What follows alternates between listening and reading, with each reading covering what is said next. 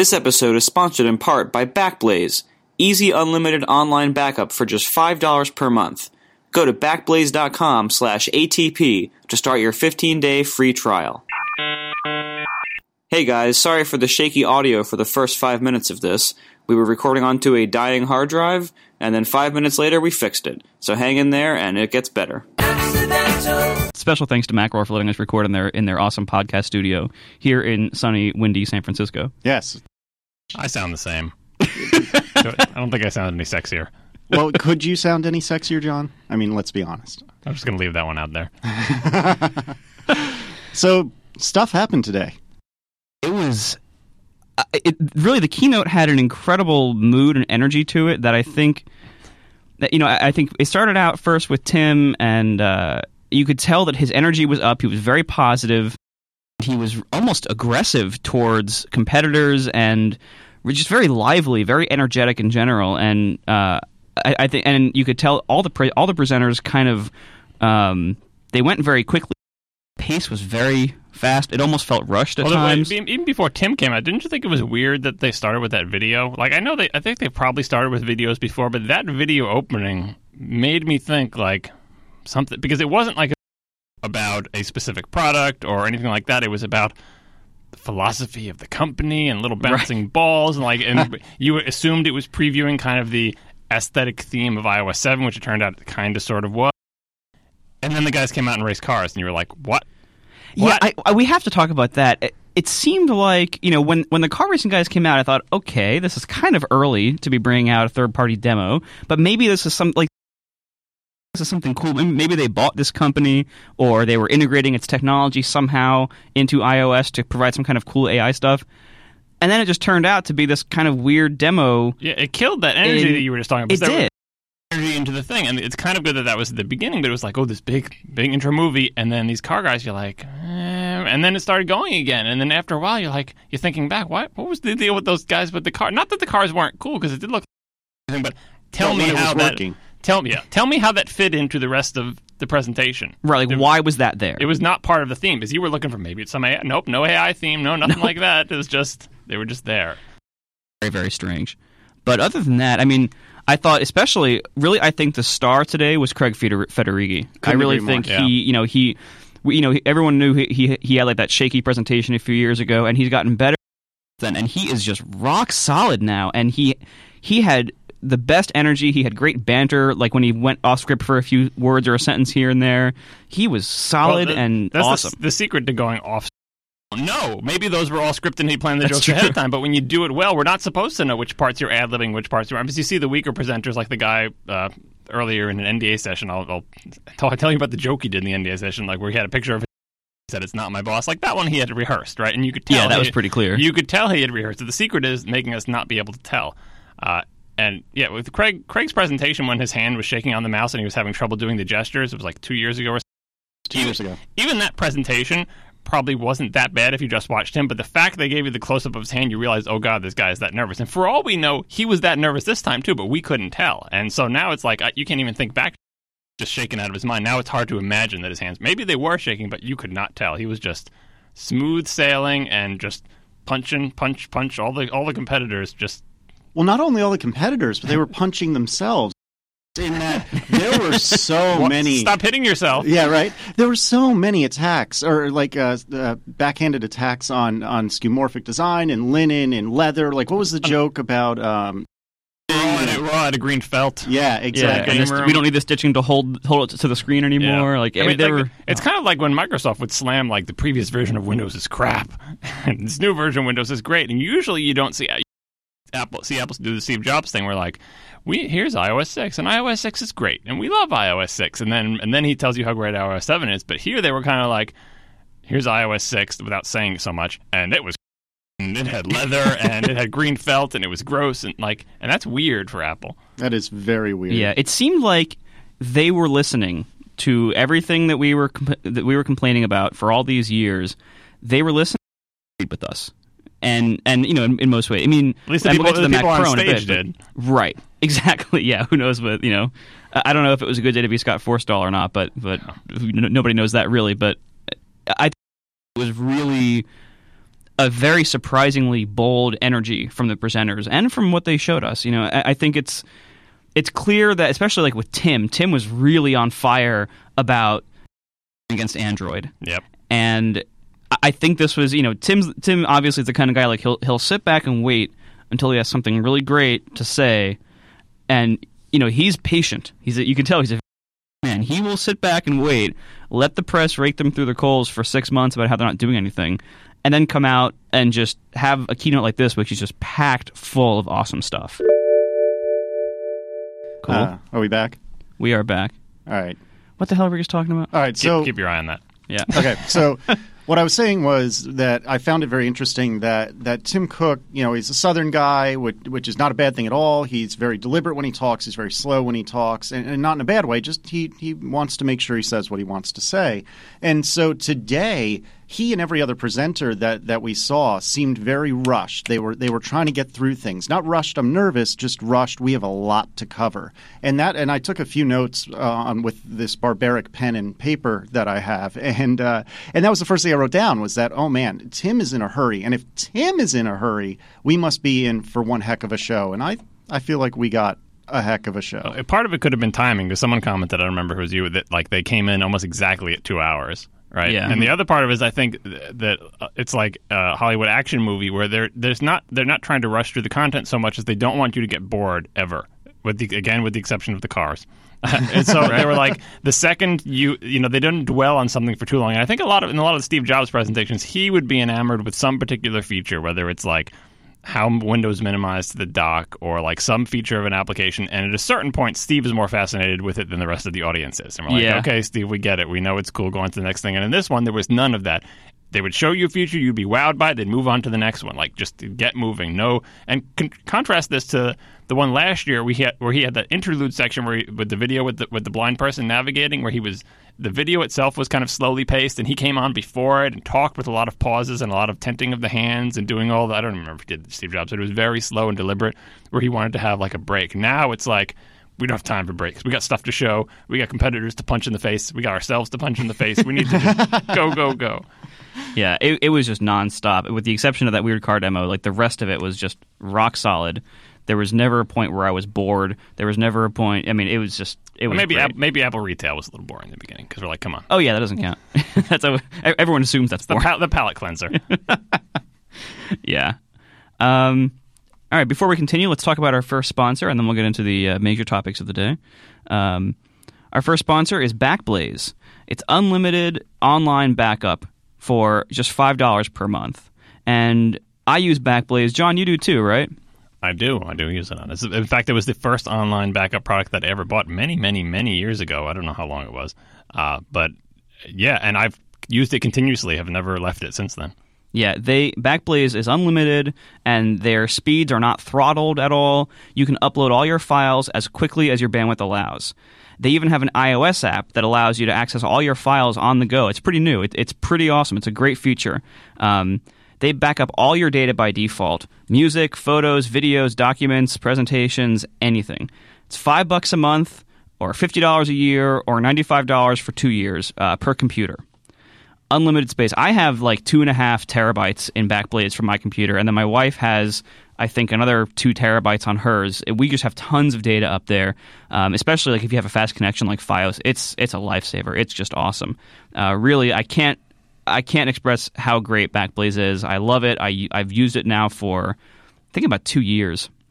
And they had this big blog post a couple years ago where they showed how they made their own storage pods, and they even, I believe, they open source the design of them or something like that, where you can if you want to, you can build your own giant rack mount thing full of hard drives for, it shows them how they do it, how they store all this data. It's just great service.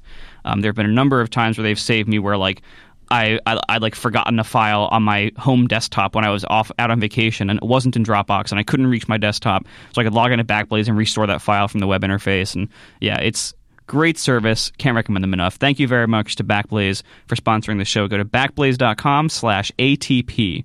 Let them know you came from us, and just $5 a month, unlimited online backup. Great service. All right, back to the show. I think there was the OS X thing, which, John, before I know we don't want to spend too much time on that, but what do you think of the name? I don't think I like the name. I thought the name was absolutely absurd. I don't like that it's plural, and I understand that it's a place name, and it's talking about the waves that are there. But I don't name whatever. The name is the name. I didn't like a lot of the cat names too.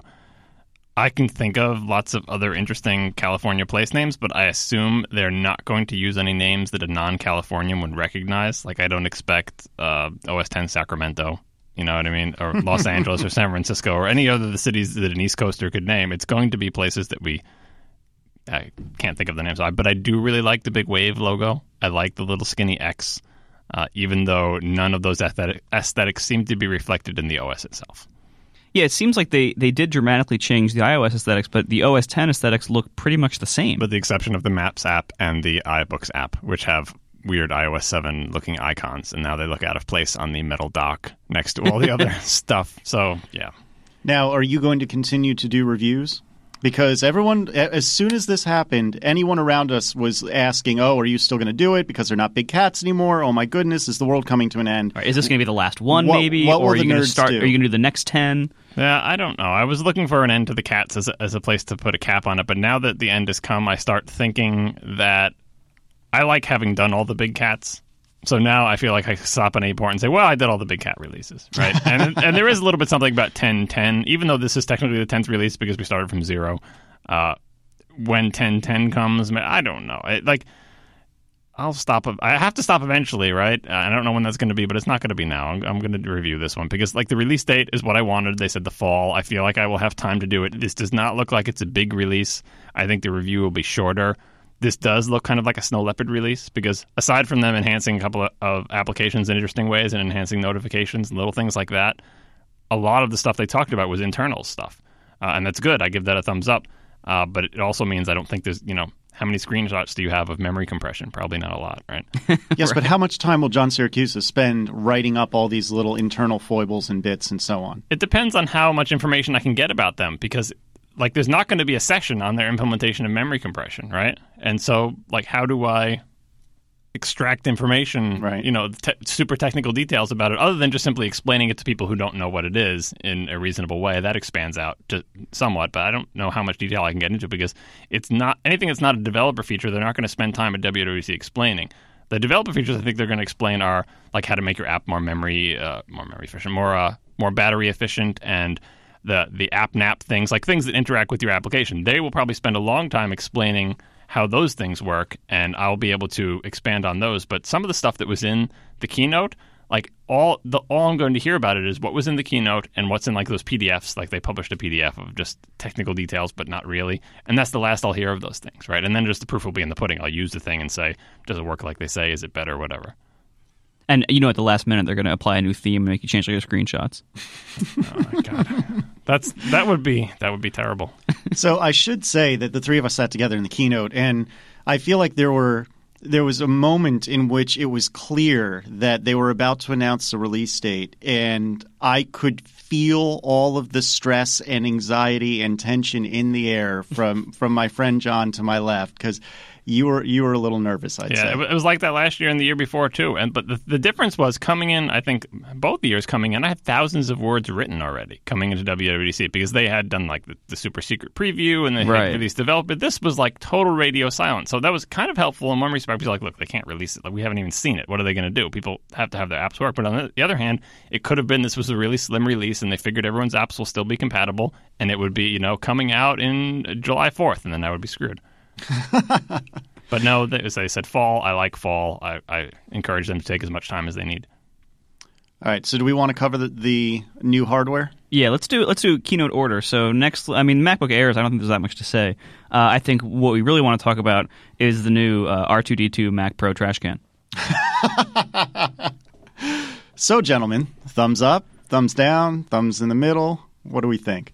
Well, I said on the last show that even if they don't make a machine that suits my needs, if they feel like they're fulfilling the spirit of the Mac Pro by doing something that has just massive performance, even if it has to be some crazy ass thing, like I said, with PCI Express SSDs and in some crazy arrangement, they decided they could make something cooler or better by not having stuff inside it, fine. Then at least it will be daring and interesting. And I think this fulfills that criteria. It is daring. It is interesting. They did crazy stuff with it. And they did crazy stuff because they felt it was better. And it seems like this machine is also focused on being much more powerful and capable than an iMac in some respects. In other respects, people point out, look, it may be that you can spec out an iMac with more internal storage in this thing. And that's kind of depressing. Oh, that's almost definite. But you will not be able to spec out an iMac with like more GPU strength in this thing because it's got those two gigantic, whatever professional 3D GPUs in it. And they made this machine for people who know what those GPUs are and who actually need them to do their work, which again does not help me and does not fulfill my criteria for the Mac Pro, but it is totally a daring, new, interesting, bold design that they seem really committed to and excited about, and had that cool video with the big booming bass and the Darth Vader look of the entire thing. I give that all thumbs up, but I am sad that they didn't make a machine that suits my needs. It does not have internal drive bays. The GPUs do not look well suited for gaming, or at least the drivers won't be, I suspect. It's going to be stupidly expensive and not have a lot of internal storage. And then, this is the most un-Apple-like thing. And again, time has to tell because this is going to release in the fall. Are they expecting everybody to buy third-party monitors, third-party 4K monitors, which they mentioned in the keynote, and third-party external Thunderbolt enclosures for drives? Apple's not even going to sell one of those. If Apple made one of those and it matched the machine, people would buy it even if it was crazy expensive. And now we're kind of thrown to the wolves. Okay, well, here's this little trash can, and you go out and figure out what you want to connect to it. Good luck. Yeah, I thought it was really wild. And as someone who has no selfish interest in a Mac Pro, it seemed to me like, and you touched on this, John, it seemed to me that they were fixing the problem of what do professional video and audio and basically media people and 3D need. And 3D, exactly right. It's not for you guys who just want an extraordinarily beefy Mac. It's not for Marco, who maybe just doesn't want to have cables all over the place. It's for someone who is working at a studio, define studio however you please, and it's going to solve that problem, which I think it did fairly effectively. Well, like the Pixar people, didn't they announce that they were going to have, if you want to see how the Mac Pro performs? Mm-hmm. Yeah, in the tomorrow lunch session. Go and Pixar is going to go and show how they can real-time render stuff with their, because that's... it's not really going to give us that much information, though, honestly. No, it's not, but on the Mac Pro. They're going to show off what dual professional quality GPUs can handle in there. And they're not gaming GPUs, and as far as I can tell, those are the only options, is those crazy things. That was always an option when you bought a Mac Pro. What you could pick from the video cards was you'd pick, the crappy stock video card, which sometimes didn't even have active cooling. It just had a passive heat sink from those days. And then you'd pick, maybe one or two cards that are bigger than that. And then there was always the option was add $3,000, and it was NVIDIA, whatever.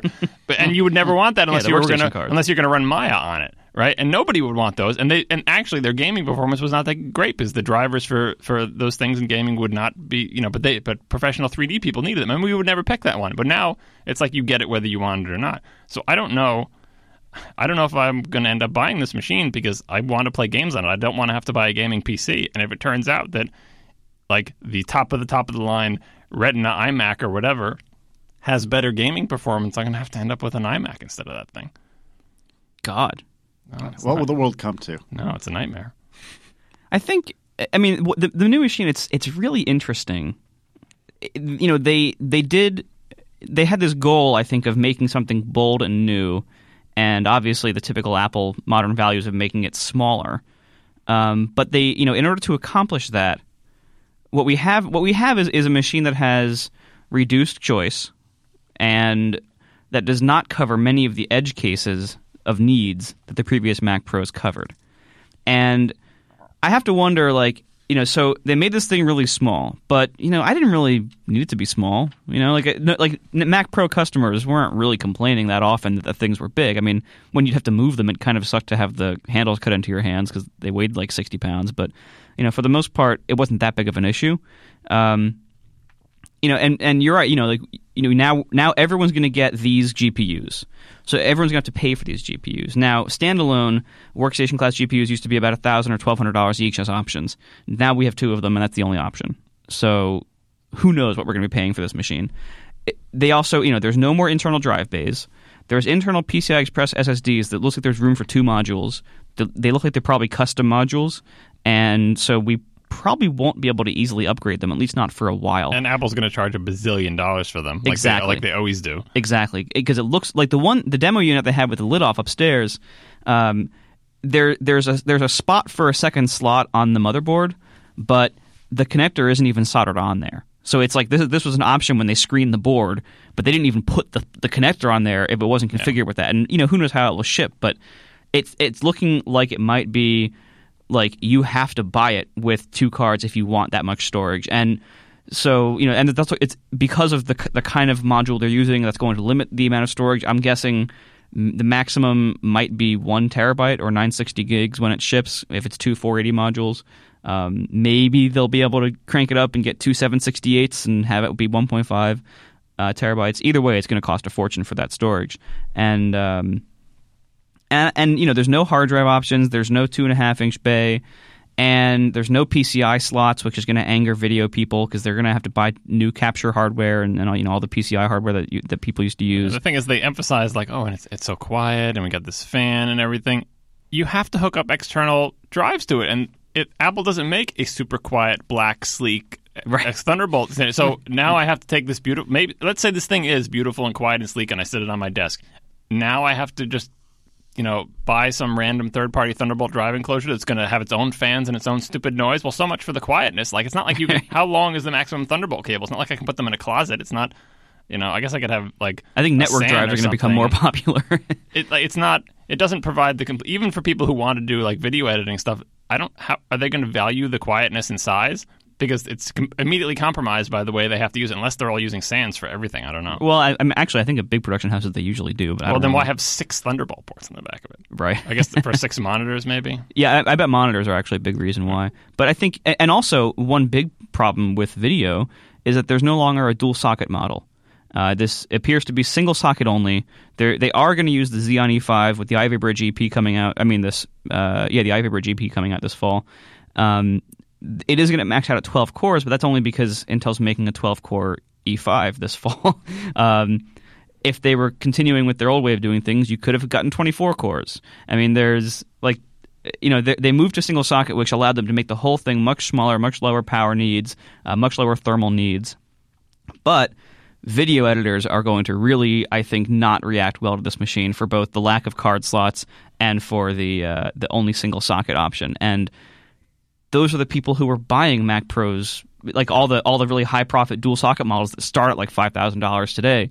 They're the ones who buy all those high profit machines, and they're the ones who the iMac will not work for them, and it will never work for them because they actually need as much CPU performance as they can get to do their jobs well and to be economical. I think this is like a bet on the future of they assume more and more stuff is going to be moving to the GPU. And they're counting on people to rewrite their applications, to use more OpenCL and to farm stuff off because it's going to have so much more performance on those GPUs than it will have on that one CPU. And it's just a question of tapping it. Because if you think about it, very little you can do with that Mac Pro is going to tap those 2 GPUs, except for running a huge number of monitors and running Maya or something that takes advantage of them or something that always use workstate. And everything else is just those GPUs just sleeping there. Right, if I get one of these things, it's going to be such a waste of those GPUs because it's going to be showing text editors most of the time and Xcode. Right, and the thing is, we're always, we want everything, right? But so it's a desktop class machine that's not a Mac Mini, so thumbs up there, and it's not an iMac, it doesn't have an integrated screen, so thumbs up there, and a lot of it we loved. We loved the Xeons, the ECC RAM, and it would make your text editing better because you're pulling stuff off presumably a super fast PCI Express attached SSD, and so things will open really fast. It's got all those good qualities, and then $2,000 worth of GPU that you don't want that you can't get rid of. Right. And we don't know, the pricing of this is going to be very interesting because we don't know how much we're going to be charged for those GPUs. Yeah, it's not going to be the same cost as putting 2 big NVIDIA cards in there. It's not going to be $4,000 worth of GPUs. The question is how much can they shave off by soldering these things to the boards, having only one Xeon. And by having this be the only option for every Mac Pro buyer, they have to have some volume advantage. Maybe they got a nice deal from AT or from AMD on the GPUs. I mean, who knows? But that's a big question mark, I think, is the pricing and how much we're paying for those GPUs. And it looks like they're not upgradable.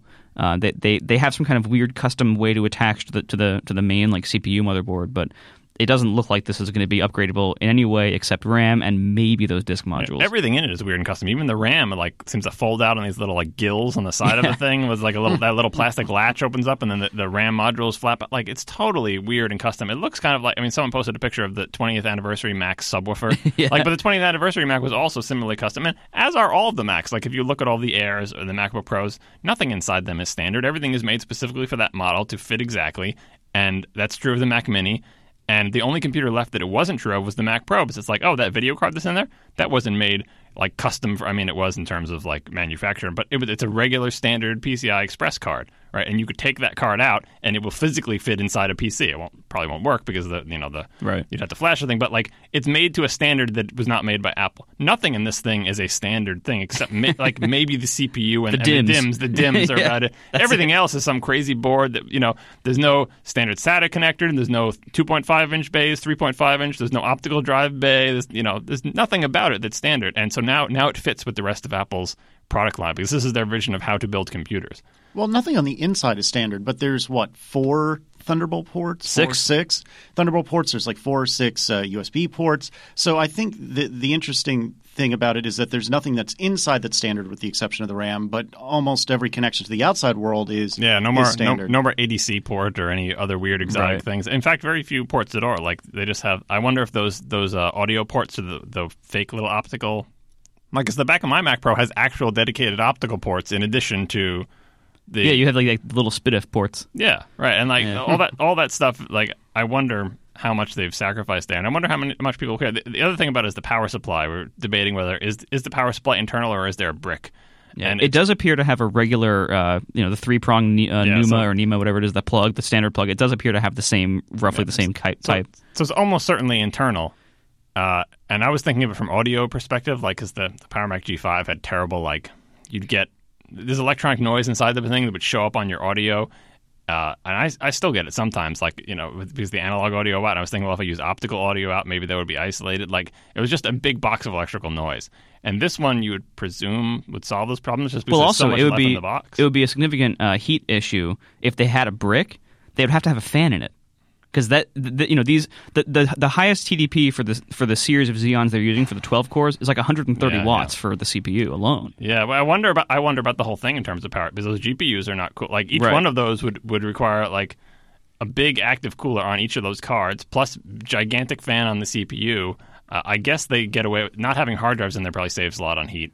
The thermal design does look really nice, and I do like, for noise reasons, I do like how the fan appears to be the only moving part. But it is.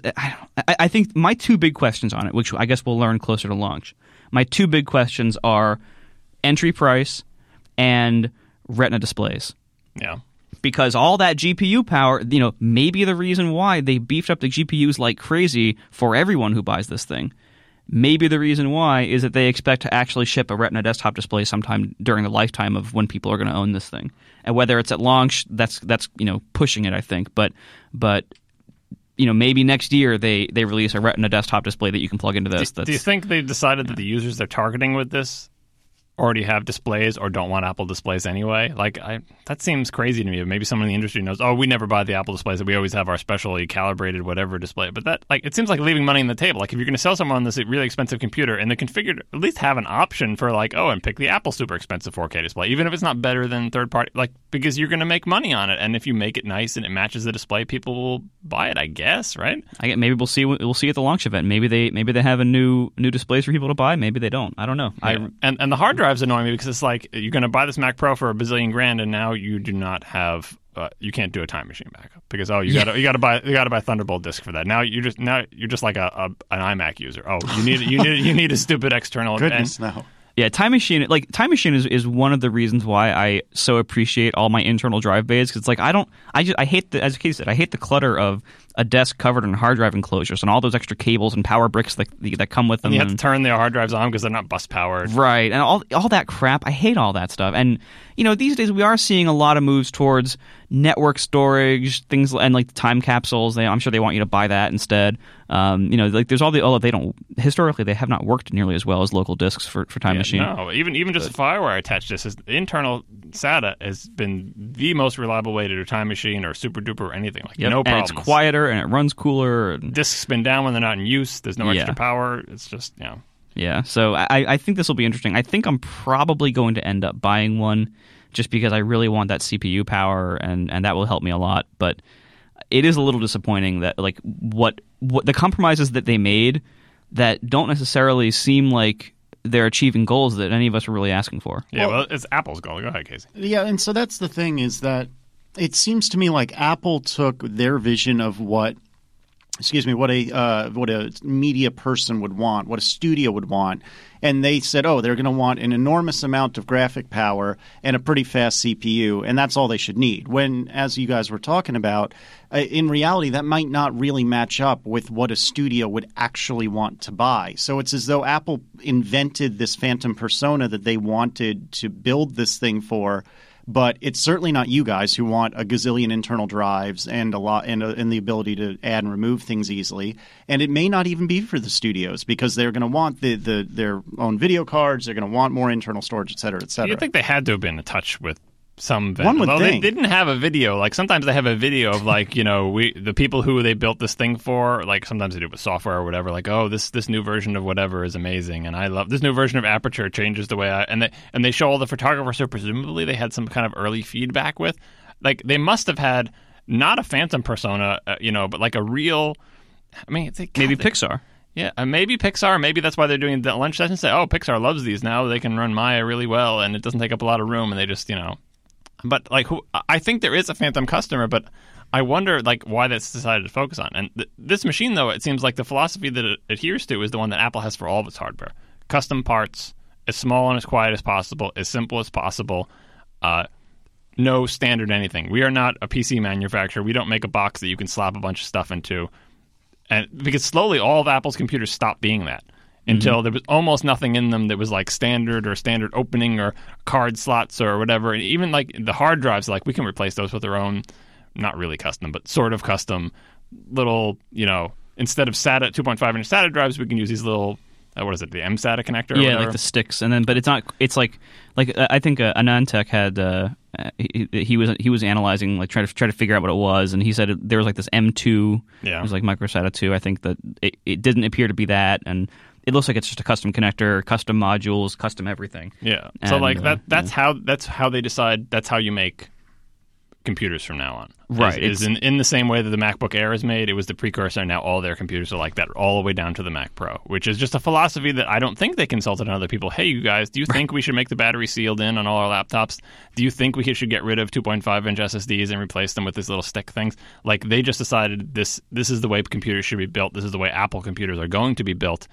And then also, oh, by the way, what would you guys like? Okay, we'll build you one of those using our philosophy of all custom parts and crazy stuff like that. Right. And certainly I think this is going to bring Apple more profit because now, we can still probably put in third-party RAM, but now we can't put in third-party drives anymore. That machine will just reject third-party RAM. It'll be you'll try to put it in, but it will spit it out the side and grind it up in the central fan, and it will come out in chunks. Like, I'm sorry, I only accept Apple-approved RAM. Mac Pro Shredder. Yeah. All right, let's talk about our second sponsor, then we'll move on to iOS 7. Good? All right. Our second sponsor is Windows Azure Mobile Services. They make it faster and easier to build a cloud-connected iOS app. Mobile Services takes care of the glue code necessary for storing data in the cloud, authenticating users via Facebook or Twitter, and sending push notifications. If you've ever tried to send a push notification before, configuring that can get pretty complex pretty quickly. With Windows Azure Mobile Services, adding push to your iOS app is as simple as typing push.apns.send and specifying a device token and payload. It's really quite simple. If you're looking to build an iOS app or to connect an app you already have, take a look at Windows Azure Mobile Services. You can get started today for free, and you can even see videos, including our friend Brent Simmons, telling you all about mobile services and all the cool stuff they're doing. This is really cool stuff from Microsoft. More info is available at windowsazure.com/iOS. Thanks again to Windows Azure Mobile Services for sponsoring the show. iOS 7 gives you many new reasons where you might want to send push notifications to your application. It does, actually, yeah. That's a perfect segue, John. That's very true. So what do we think about iOS 7? I got to tell you, I haven't. So Marco put it on his not normal phone and his old 4S, and we've all played with it for, I don't know, maybe between all of us a sum total of 5 minutes, and so we haven't had a chance to really process and think about it. Since I'm talking, I'll start with my own thoughts. My first thought is I don't know what to think. I feel like I need to chew on it a little while because it is bold. It is absolutely bold. And the other thing I will say is the first thought that I had, and I think all of us had, the moment we saw the home screen is, holy crap, those icons have got to go. They're just rough. Well, actually, the first thought I had when I saw this, when they finally revealed what it looks like, and even in that little demo video with the dots that was in the beginning, is so we complain about giving credit to, like, you're not the first person to make something with a touch screen, but we give credit to Apple because they made the first one that didn't suck or whatever. Or, Apple kind of with making a phone that's all a screen. Like, Nokia had a phone that was all a screen beforehand. Like, those earlier ones don't count. It's like whoever sort of, I mean, right or wrong, like whoever popularized it, whoever was famous enough and did the thing, they get the credit because no one knew about it when it was just on the Nokia phone. But then when Apple did it, touchscreen phones are everywhere, or the GUI or any of these other things. And in this case, I really feel like this visual style, which is the first thing that hits you in the face with this, seeing the home screen, seeing all the other stuff. Credit to this visual style, planting the flag in this, goes to Microsoft with Metro. They were not the first person to come up with this style. They were responding to like the things in the air about the design community, but they put that flag in the ground. And I remember talking about it on Hypercritical, where we were talking about, after I just watched that Windows Metro video for Windows 8 for like an hour and a half, and then looked back at my iOS device, and it looked old and creaky and clunky. And so this does not look exactly like Metro. It isn't a ripoff of Metro, but Microsoft is the one who planted the flag of this is the new visual style. And if you stare at this long enough, even if you hate it and think it's ugly, when you look back at your other thing looks crappy. And I think iOS 7 is following that trend in terms of Microsoft planted the flag and Apple followed. And it will probably, ugly icons aside, will probably have the same effect where if you stare at it for a long period of time as you're developing your app, when you go back to your iOS 6 and you look at it, you're going to be like, ugh, it's going to be like pinstripes. No matter how much you hate the ugliness of iOS 7, I think that effect is going to be there. And it's startling to me. And like as Gruber said in his post, this is a polarizing thing. But I feel like there's going to be a ratcheting effect where we won't be able to go back. I think I would even say it looks almost like it's been heavily influenced by both Windows Phone and Android in a lot of its graphical treatments and styles. Like I think the new toolbar icons in Safari action button, which is like the box with like the almost arrow everywhere out. that we've seen a toolbar icon that wasn't just text, that it's actually an icon drawn. They look very Android-y in their designs and in their style. Mm-hmm. And they're like all like thin abstract lines. Like it really does look like Android. And then you're right, the rest of the system looks a lot like Windows, and not like, not the point where you'd confuse them, but you could tell like this is obviously a very heavy influence. In the same way that you can say that Android does not look like iOS, but you're going to say, but face it, Android is the way it is because iOS came along and made an OS where you only interact with it. Because if you look at Android before iOS and after, and no one's going to say, Android ripped off the look and feel of iOS, because it doesn't. It looks totally different. But you're going to say Android looks the way it does because iOS exists. And I'm going to say like both iOS 7 and Android share the influence, I think, at this point of the Windows 8 Metro, which may not have been a successful product, but was the first highest profile, boldest iteration of that design philosophy, which I don't think Microsoft necessarily invented, but it doesn't matter, just like Apple didn't invent the GUI or the touchscreen phone. It is, it really is remarkable to point out that Microsoft has set a new design trend. Yeah. Well, I'm hesitant to say set, but like they are the standard bearer for it. They were there first. They planted it, and they were the big company that put it out there. And it's like other people would say when they saw Windows Metro, that looks exactly like what I've been doing. And hundreds of little people probably all said that, but they aren't Microsoft, and that's just how the business works. And it's startling not just that it was Microsoft, but that Apple is now reacting to it. With the Redmond Start Your Photocopy. Not that I'm saying they shouldn't react to it, because fashion and design trends, like that's how it works. But this is one that Apple is not the standard bearer for. They're just not. No, and the thing that I thought was most surprising was during Tim's part of the keynote early on, I think it was his beloved customer sat, which I hate that. But when he was talking about customer satisfaction numbers and the way he was talking about Android, it felt like he knew that Android had a lot of users, but he just didn't believe in his heart that they were an actual competitor. And the way he was talking, even though it was very briefly, the way he talked about Microsoft was that they were the ones that Apple should be worried about. I mean, this is all based on in my interpretation. It's not like he came out and said it, but I got this feeling that Microsoft was the actual competitor, and it was just hammered home by the way iOS 7 looks, because it is not a rip of Metro, but it's absolutely, you're right, it's a very heavily influenced by Metro. Like that's the direction everyone is going in, and right. And Apple was not out there first as saying, come on, everybody, follow me. And it's weird because usually the person who's out there first with the design direction of like, hey, everybody, let's make touchscreen phones is also the leader in the market. And Microsoft is not the leader in the smartphone market or really anything else, like these days. But they were definitely the leader in that vision. And I wonder, this is like alt history stuff. Say Forstall is not there and there's no Forstall rise to power. Does Johnny Ive beat Windows Metro to the punch with a software interface that looks like this? And the only reason he didn't was because the combination of Forstall and Jobs they loved so much leather and 3D effects and thick things and texture. And like that story of Steve Jobs, someone showed their app to Steve Jobs in the elevator at Apple. Some Apple employee showed it to him, and Steve looked at it a few seconds and said, "This background needs more texture." Gave it back to him. You remember that story? Yep. Those guys just love texture, and that was a diversion. I think it was a fruitful diversion. I like the look of the old OS, but I gotta say, it starts to look pinstripey.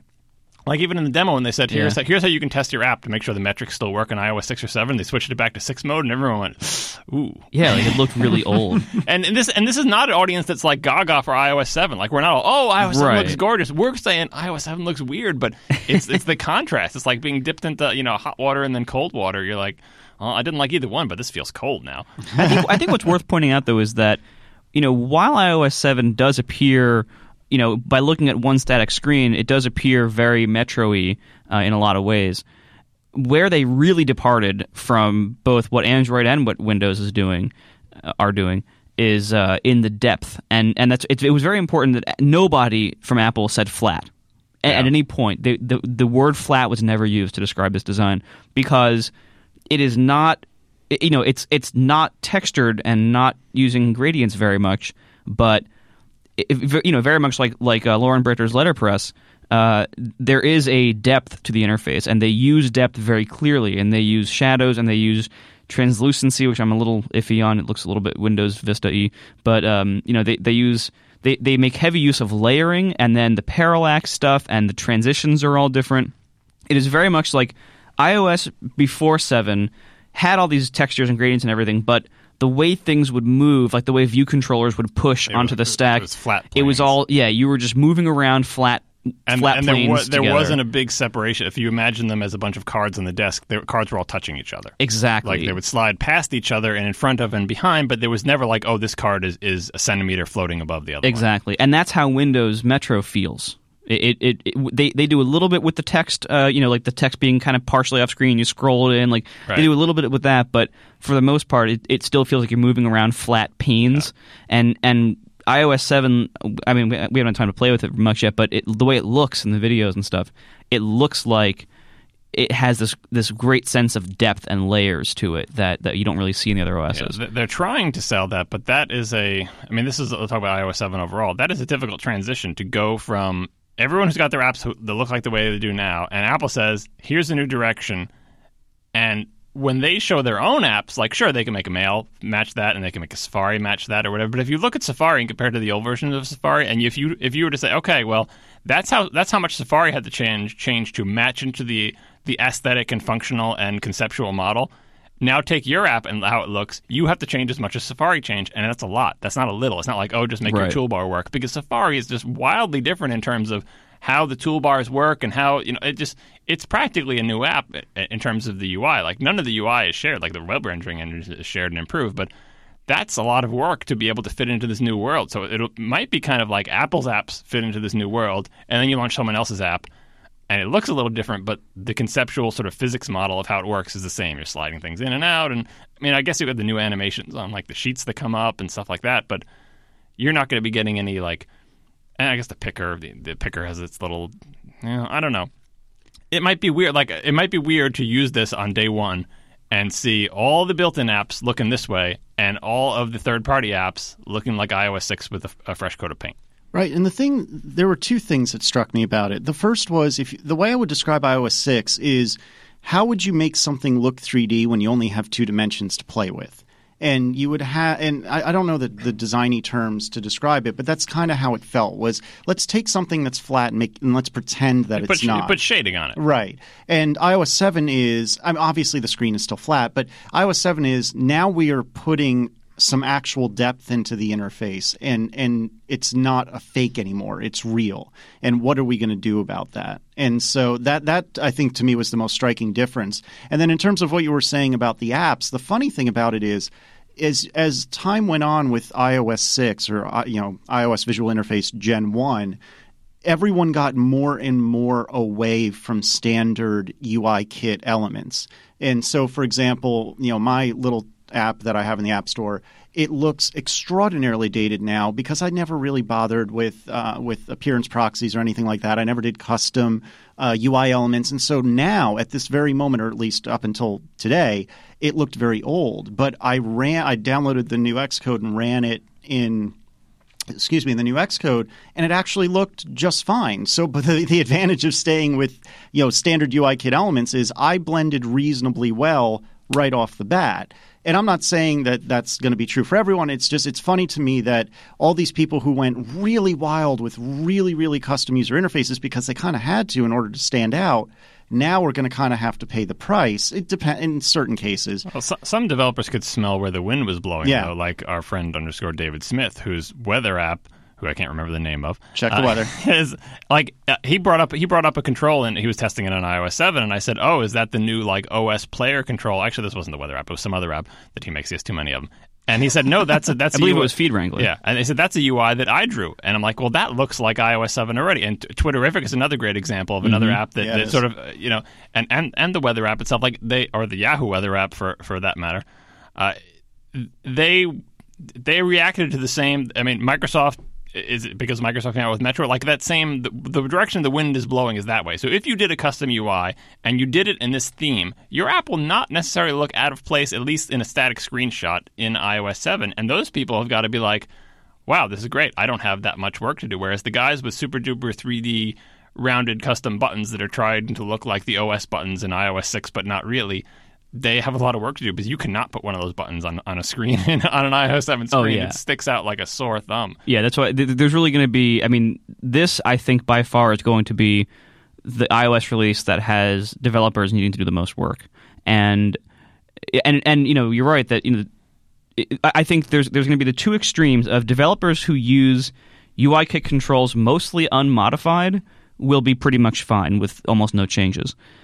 And people who make their entire interface custom, they're going to be fine too. Especially if the look they chose matches iOS 7. If correct. they've made it entirely custom and everything has grass growing on it, well, then they're kind of screwed. Like, I worry a little bit about Tweetbot. Like, how, that style, that might not fit in well with iOS's new style. Like, the whole style of those richly colored and gradiented apps that have all the custom but stuff. That is kind of custom too. Like, what if you just left it like that? And then you go out of this OS and then you're into Tweetbot. Like, doesn't your app become even more distinctive as it might. a heavy? I mean, well, I guess we'll have to see. The other choice is redesign your whole freaking app, every single button in control. Yeah, I think you're right. Like, Twitterific is a good example of how they lucked out big time. I mean, they saw where the style was going also, but it was very clear. Like, Twitterific, when it came out, looked totally radical, and now it's looking like, oh, that's going to fit in very well. But I think so. It's the developers who are in the middle who are going to have probably the most work to do, I've always been in this camp, especially with Instapaper. With the magazine, I did a lot of custom stuff, but with Instapaper, I was always in the camp of use UIKit stuff and then modify it slightly, or modify it, to do things that it can't do. So, you fake this shape, or you fake this pixel, and that if that's been your approach, I think there's going to be a lot of work to do. What like the iPad version of Instapaper? Like that looks like it had weird custom stuff on the side, doesn't it? The iPad version will actually be okay because the iPad version was almost entirely custom. I think Instapaper for iPhone is gonna have some issues, but fortunately, it's not my problem anymore. No, but tip to Guy English if you're listening. Right? No, I think and the magazine should be fine too, but. I think what you're really going to have to consider, and what we're going to see, this is going to be an uncomfortable transition this fall when this comes out for developers, for users, because so much is different. I think apps that use mostly the old stuff, even if you can get them to not look broken, they will start feeling old and dated. Like one of the biggest changes is the way that like view controllers have this new depth and they kind of push over. They've almost adopted the basement interface metaphor as like the way those things move and are spatially arranged. They've kind of adopted that for view controllers now, for the navigation pushes and stuff.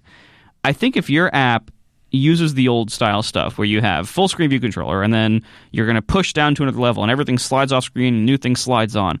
If you're doing that a lot, I think it's going to start to feel old. Even if it looks okay, it's going to feel like an antiquated design. And there's so much new stuff with parallax, with physics, and just new styles, new paradigms. So much new stuff that I feel like you're going to have to significantly rethink your app in a lot of cases to make it feel modern and at home in iOS 7. And I'd be shocked if anybody could really pull it off very well without dropping support for iOS 6 and before. Yeah, I think the biggest visual trend, aside from all the stuff that's obvious, like looking at the pictures, is this was a big trend back in the earlier iOS days, and developers of their own accord have been abandoning it. But back in the old days, every single freaking app had a top bar and a toolbar thing on the bottom. I forget what the names of those are, right? And now, navigation bar on the toolbar. Right. And now they're like, and people started to give them up. First they gave up the bottom one and tried to do everything with the top one. And then they tried to like have the top one so you could hide it. And Apple's apps in iOS 7, it's like everything is full screen. Your controls, if they're there at all, have to be minimal and maybe make them disappear when people aren't using them. It's just like your app fills the entire screen from top to bottom, including even the status bar, which is now like translucent, and your app is drawing underneath that. I mean, it's not so much you can do because the status bar is going to have stuff in it. It's not like you can draw there, but that is a totally different philosophy. And it's kind of weird that like the screen got taller and they said also ditch those stupid bars on top and the bottom. Like, you just get even everything more out room of for there, the content. right? And that's part of the thing that looks old about it is when you see like it's like a hat and like a belt. It's got a utility belt on the bottom, and it's got like this headband or hat on the top, and then this little, and then it makes the already small window, and through those two things you can see your app hiding behind it, and those are like the button controls. And now it's like maybe some wispy words in a small font at the top, and maybe nothing on the bottom, and then everything disappears when you scroll, and if you tap the words come back, and you can tap them. That is like.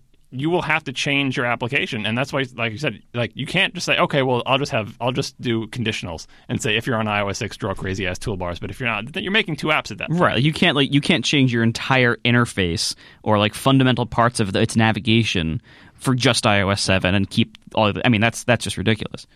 But I don't know, and I think this is obviously the beginning of a new paradigm in a lot of ways, and I don't think Apple got everything right. And we said earlier, I think the icons are pretty rough. One of my friends described the icons as they look like somebody's first Illustrator project, and that I think is pretty apt. I'm shocked at how bad they are, honestly. Well, the thing is that they're bold. They're not, because I can imagine icon designs that fit exactly with this aesthetic that do not look as ugly. Like desaturate the colors. Like they could think of the super desaturated like OS 10 things when they took all the color out of the sidebar icons or whatever. You could do a super desaturated subtle version where all this is just beautiful, simple, flat line art. I'm saying flat to mean like they have not shaded stuff to make it look like it's puffy. Like everything is, you know what I mean? Like it's supposed to be beautiful, like ink drawing printed on paper.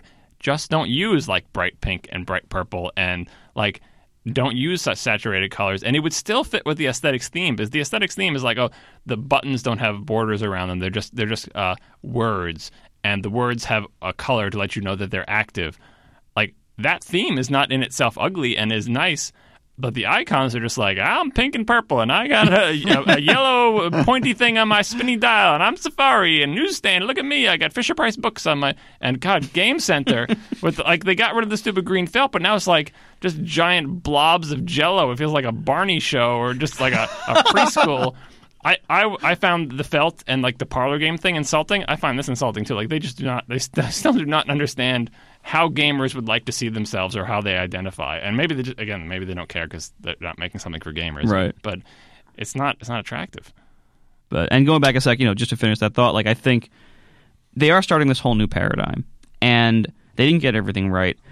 I think a lot of this stuff, like a lot of things now are more gesture based and therefore are harder to discover.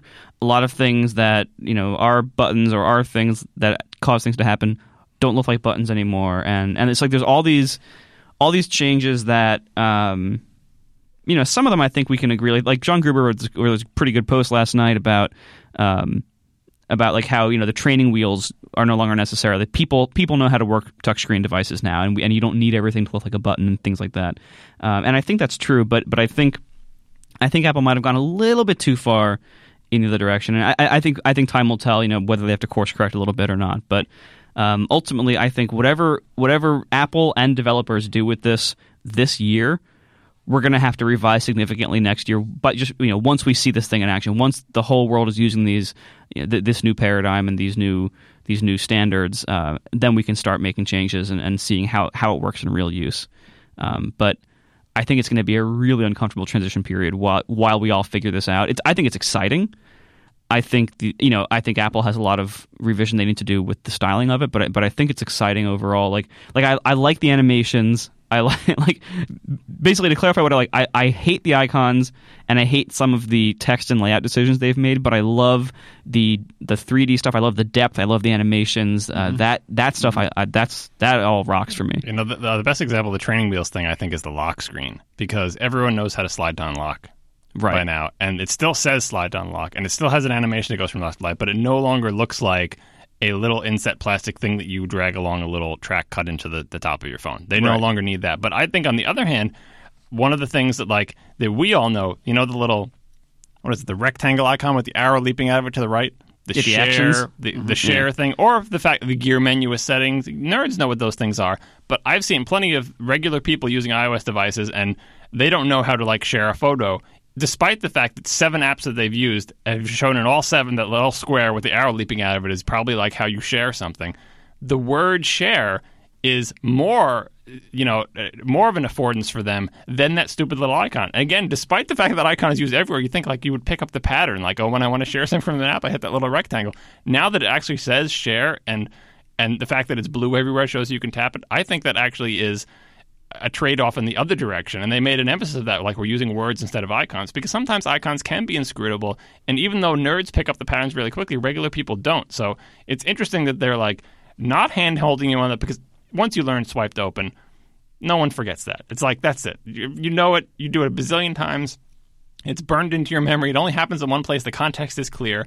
Maybe people aren't learning gear is settings or share is that little rectangle thing, and it's better to have the words on them. So I think they're trying to react to a population that is learning how to use smartphones, but at the same time recognizing the things that people are failing to accomplish with smartphones because of these stupid inscrutable little icons. Exactly. Yeah, and to go back to what you were saying, Marco, about the animations, the animation to go between an app and the home screen, it's hard to describe, but I love it. I think it's really well done. I think it looks great. The new multitasking setup, I feel like something's just a little off about it. Perhaps that the little screenshot of whatever app you're looking at needs to be a little bigger or something. It doesn't feel right. It doesn't feel like, I think even Palm OS felt better, which is a very similar metaphor. Mm-hmm. Yeah, and I'm not sure what specifically doesn't feel right. I am totally thumbs up on the premise of it. I think it's a lot better than what we've got with the little multitasking tray in iOS 6. But it didn't feel right. But I'm totally behind the principle of it. And just those little affordances, just that animation to the home screen and the multitasking gesture, the multitasking view, that alone makes me clamor for putting this on my Carry phone, which I'm not going to do because I did that with iOS 5 and I hated myself. Yeah, for by the it, way, we've seen a few of our friends have put this on their Carry phones, and we've seen the reboot. And I would not recommend installing the iOS 7 beta on your Carry phone. It looks I didn't do it, thank God, but it looks like it's pretty unstable and not ready at all. Put it on the night phone only. I think it's interesting too that the iPad beta is not out Yes. yet, and that they didn't show anything on iPads yet. Yeah, they flashed up a static one screenshot, screen, I think. yeah. It was probably fake. But Which I mean, is probably fake. ever since the iPad has existed, since 2010 and since iOS 3.2, it's always had a crazy mix of like just blown up iPhone UI and its own custom stuff, and generally iPad apps that used stock UI kit stuff looked way worse than iPhone apps that use stock UI kit stuff. And I wonder if they're going to take this opportunity. Well, if they're either going to take this opportunity to make the iPad version more distinct from the iPhone version, or if they went into this design trying to make just one design that looked better on both, rather than have a phone design that just blows up kind of to iPad. But it seems weird, like again, going back to Safari. Do you want on an iPad screen to, like, for the controls of Safari just to like disappear as soon as you start scrolling? Because space is not as much of a premium. Right. Like you have that extra space. So is the solution? Oh well, on an iPad, the toolbar doesn't do that shrinking thing, or is that an opportunity to find out something better you can do with it? I don't know. Like I think that's why the iPad always feels like the redheaded stepchild. It's just like it kind of gets a phone UI stretch or a custom thing or whatever, but it's not. Or maybe now it doesn't. Sometimes I don't feel like shouldn't they decide to do something like that, make the standard UI on the iPad tailored to the iPad and make it so you could make an app with all standard UI on an iPad that both looks different from the iPhone version and is better in ways that take advantage of the larger screen, you know? Yeah, I guess we'll have to see what happens when they show us the iPad version, because we haven't seen any of it. And again, we're all assuming it's like time pressure, like, because we have to have these things ready for the keynote. What can we do? Oh, how about we just take all resources off the iPad version until after the keynote? Fine, like that's the way they're meeting the deadline, and it's fine. Like whatever, it's not due until fall. But if you have an iPad app, you're just kind of like twiddling your thumbs, going, all right, well, I'm gonna have to do something. Yeah. So there's a lot of other things iOS 7 related to talk about, but in terms of the visual stuff, are we saying yes, no, or maybe? I think I'm saying, to back you guys up, I like it ish. I think it's jarring, but what John said, especially earlier, where you look at your current iOS 6 device and you go, oh. And so I think there's going to need to be some tweaks, but certainly it's looking a lot more modern. It's looking a lot more fresh. And so I think I'm behind the changes, but I definitely want to put it on a device and play with it for a while. It was time for a change. Yeah. That's the bottom line. Whatever it is, it was time for a change, and this is a change. Right? Oh, yeah. I mean, now Yeah. people have already complained that, like, I think Jeff Atwood said, I've seen the future, and it's just more icons on a background. Yeah. Shockingly, Jeff Atwood Yeah. didn't like something that Apple did. They didn't change that part of it, but visual, like the design language of the OS, and even like the fundamental features like multitasking and stuff, this is a change, and a change was due, and I really do feel like we won't be able to look back at the old stuff. Maybe it won't look pinstripes awful, although I think that blue they use for the top bar will look pinstripes awful. I think it almost already does at that point. And we have plenty of chances to refine this, because they've refined the current iOS look that's changed drastically from 1.0, but it was clearly an evolution of a single beast, and this is the first iteration of whatever this thing is. So 6 more versions from this thing could look very different, but still be a direct descendant of iOS 7. So I'm excited to see a new stage in evolution, even if this is kind of the awkward half-form embryonic version of it. Yeah, like I like the foundation they've laid out here, and I like the direction they're heading. I don't like a lot of the individual little choices they've made here, but that's going to change over time. That's going to be refined, and we'll see. And we should also, before we run too much out of time, we should really talk a little bit about the technical changes with. I think the two big things going into it that were on most people's wish lists were, at least most geeks' wish list, were better multitasking and better inter-app communication support, or at least some kind of like contract or intents-like system. And we got one of those, and we didn't get the other one. And I think that's probably worth talking about, right? I mean, so we didn't get the Android-like intents or the Windows-like contract systems where an app can say, I know how to share photos. Who can take a photo? Or, I want to share a URL, or I can open URL. So whenever anyone else has a URL to share, show my app as something they can send it to. Things like that. We didn't get anything like that as far as we know. Or changing the default apps, leveraging a system like Correct. Right, yeah. Being able to say, I'm going to use Chrome as my default browser or whatever. Yeah, we didn't get that either. So that's a big thing, a huge feature or a huge category of features that we just simply did not get. But we did get substantially improved multitasking. That is going to be major not for all apps. A lot of apps will have worked just fine in the current method of multitasking, but having those periodic background wake-ups and being able to wake up on push notifications for all apps, not just newsstand apps once a day. Now it's for all apps, and you can set the polling intervals, and that it'll try to poll when the phone's woken up, when the person checks the time or whatever.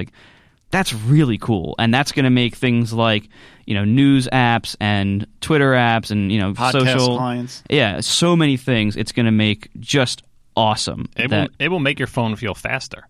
Exactly, because when you launch an app, the stuff will already be there, and it won't be like launch app, watch a spinner. Watch a spinner, wait for everything watch to a load. Spinner, load the new updates. Hopefully they'll be there. And presumably, I hope Apple has done that also with their own apps, with things like iCloud updates. I've always hated how, you launch Calendar or whatever, and all your stuff pops in a few seconds later. If you're lucky. Right, yeah, because it wasn't, even though you edited these things 3 hours ago on your desktop, right. the app never checked. It never had a chance to run. Exactly. And even Apple stuff was bad about that before. So maybe, I hope they've taken this opportunity to fix their own stuff in that way too. I mean, it looks like this is a pretty solid feature update. They have a lot of text and font improvements too. I mean, it looks like a pretty great update for APIs and for developers. Yeah, and what I liked about the multitasking stuff is that, we couldn't talk about the particulars even if we knew them, but we don't know them anyhow. Right, we don't know yet. But it seemed like one of the things that I was really worried about was if they took the Android approach of every app can install a daemon that can live and run forever. And obviously that's not Apple style, but we weren't entirely sure if they were going to just be marginally less restrictive. And there's an argument that that's what they did, but it's certainly less restrictive enough that it should make a really notable positive difference, and yet also restrictive enough that I don't think our batteries will last half as long because things start downloading in the background. Yeah, the key feature is apps that you don't use eventually fade away, and that is the thing that kills your stupid phone. If you have if it's a free for all and you download some stupid app and you forget about it, and then you don't understand why your battery is dying, and you blame it on the app you downloaded today, but it really was the app you downloaded 3 days ago that keeps running in the background and doing something. Those apps will just no longer be given a chance to run in the background by iOS, because it will say, look, the user does not run you. You never get a chance to run in the background. I wonder if it will actually turn off your push notifications. That would be interesting. That's interesting. But because people could work around that. I'm trying to think of, if you are malicious and you are an annoying thing and you just want to load your ads or something, could you make an app that constantly receives push notifications and constantly wakes up and drains your battery? I guess we'll see. That kind of gets back to the OS 10 Mavericks feature where you've got where you can rate applications by how much energy they're using. They still have not brought that to iOS. Your process viewer where you find your whatever. Because Android has that here's what used your battery power, but on OS 10 they feel okay about it. Maybe they'll bring it to iOS soon, or maybe it'll be in the shipping version. Who knows? I think overall though this is a solid update, and the OS 10 update looks pretty good too. I'm very happy with what they announced. We didn't get everything we wanted, but we got a lot of it. It was not boring. Not boring definitely at all. not. No, not boring.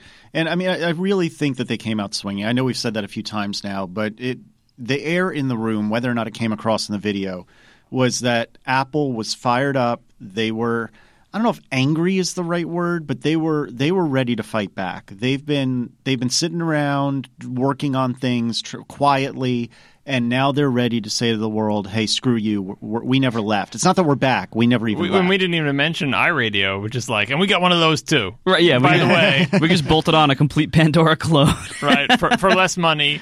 Yeah, built into everything. Yeah, that looks like it's gonna be awesome. Between Marco and I, we counted probably 5 or 10 or 15 different apps or companies that had some serious thinking to do after the keynote. I mean, it was impressive. And what's great about this, just overall, this is going to make everyone start talking about Apple a lot more than they have been. Like Apple has lost so much of the attention and the interest of the press and of reviewers and of nerds because everyone else has been doing all these crazy things, and Apple's been kind of resting on its laurels, apparently, to the public. But now they come out with all this crazy new stuff, and now like they're back in the discussion, and we have a lot of work to do, and we have a lot to see, and I'm very excited about that. It would be great if it was a 1-2 punch, and the next iPhone was the iPhone 6 with a new physical design. I'm not predicting that, but boy, that would be really like impressive. What if they come out with like a bigger screen version this fall? Yeah, like I mean, they're setting up because that's usually their big thing these days. Is like, oh, a new iPhone is out. This was not. There was no new iPhone here, but they did all this stuff, and they didn't even do the new iPhones. Like the new iPhone, we all just assume it's going to be the 5 form factor, but like imagine a device that matches up with iOS 7, right? Yeah. And that's kind of the idea they're going for. I mean, they talked briefly but sternly about collaboration being a really important part of iOS 7, and that the design of the device should inform the design of the software. And so you make a very good point that it very well could happen. And I think the thing that made me laugh the most was when Schiller, right, that was doing the Mac Pro bit, and he said, what was his quote? Can't innovate anymore, my ass. Yeah, and then they put the camera on Steve Wozniak in the audience, and I think he might have written an article once that said, or been in an interview once that said Apple isn't innovating anymore. I don't want to throw Woz under the bus. I think you're right. Google that beforehand, and I think that's why they put the camera on him as soon as he said, can't innovate anymore, my ass. And whatever you think of that Mac Pro, and maybe people think, oh, it's not innovating, that is not a regular computer. That is not like we made a box and put CPUs in it and RAM and stuff. Yeah, and regardless of whether we're going to complain about its lack of hard drives or slots, that is innovative. That's for sure. Yeah. All right, I think we should wrap it up. This is we still have so much more to talk about for these things, but I guess we'll have more to talk about next week once we're packed full of stuff that we can't talk about from the NDA. Yeah, exactly. But this is great. I'm really looking forward to all this stuff. Thanks a lot to our sponsors, Backblaze. Go to backblaze.com/ATP for awesome unlimited online backup. And Windows Azure Mobile Services. Go to windowsazure.com/iOS to learn more about that. And thanks again to our podcast studio host, Jason Snell and Macworld, for letting us use this awesome studio. Thanks a lot, Jason and Macworld. This helped us out a great deal. And all you listeners should thank them too, because now we can actually get the show out this week and not leave you all hanging. So thanks a lot, guys, and we'll talk to you next week. Sounds good. Now the show is over. They didn't even mean to begin, 'cause it was accidental. Oh, it was accidental. John didn't do any research. Marco and Casey wouldn't let him, 'cause it was accidental. Oh, it was accidental. And you can find the show notes at atp.fm. And if you're into Twitter, you can follow them at CASEYLISS. So that's Casey Liss, MARCOARMENT, Marco Arment, SIRAC, USA Syracuse. It's accidental. They didn't mean to. Accidental. Tech podcast so long. I don't have a sign off. Hey, vlogging out in the hallway. hey, Nice. he's back. I'm going to open the door so you don't die any more than you've already Do you want to say hi in an After Dark something? Or Hi, no? everybody. Yeah. All right. Oh, actually, that mic's off. That one's off, yeah. That's right. You're welcome, Marco. All right.